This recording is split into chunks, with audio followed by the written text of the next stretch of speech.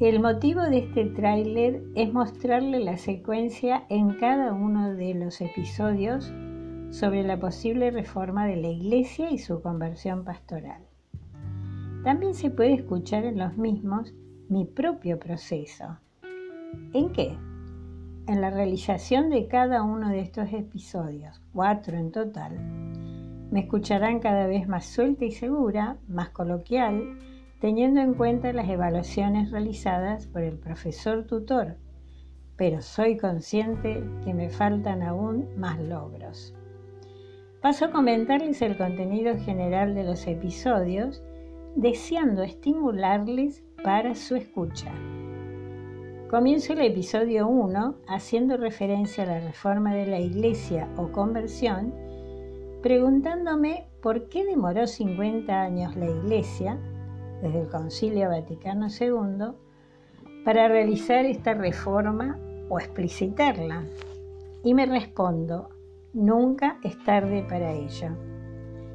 En el episodio 2 intento fundamentar esa respuesta, expresando cómo la Iglesia continúa desplegando toda la riqueza del Vaticano II, de manera especial en el pontificado del Papa Francisco, quien asume un largo legado.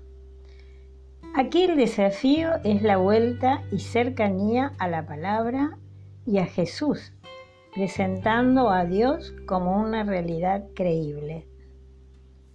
En el episodio 3 desarrollo lo que enseña el Papa Francisco, la conversión misionera de la Iglesia, y es donde comienzo a hablar de la conversión misionera en la institución teresiana a la cual pertenezco.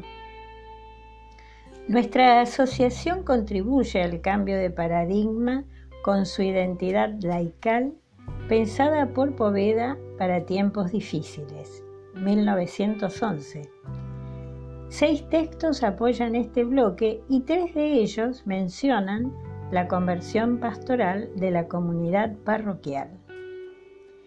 Llego al episodio 4 en el que se nos pregunta, ¿y a nosotros qué?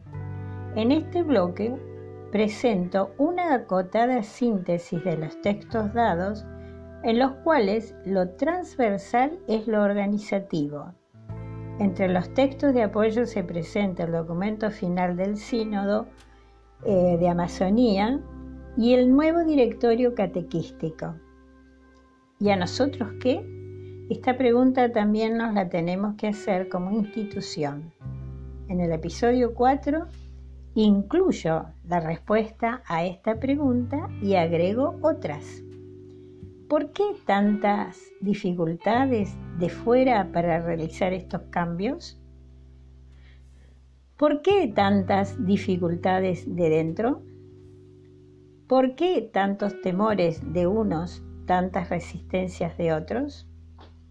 En cada episodio quizás se esboce una respuesta a estas preguntas. No te lo pierdas.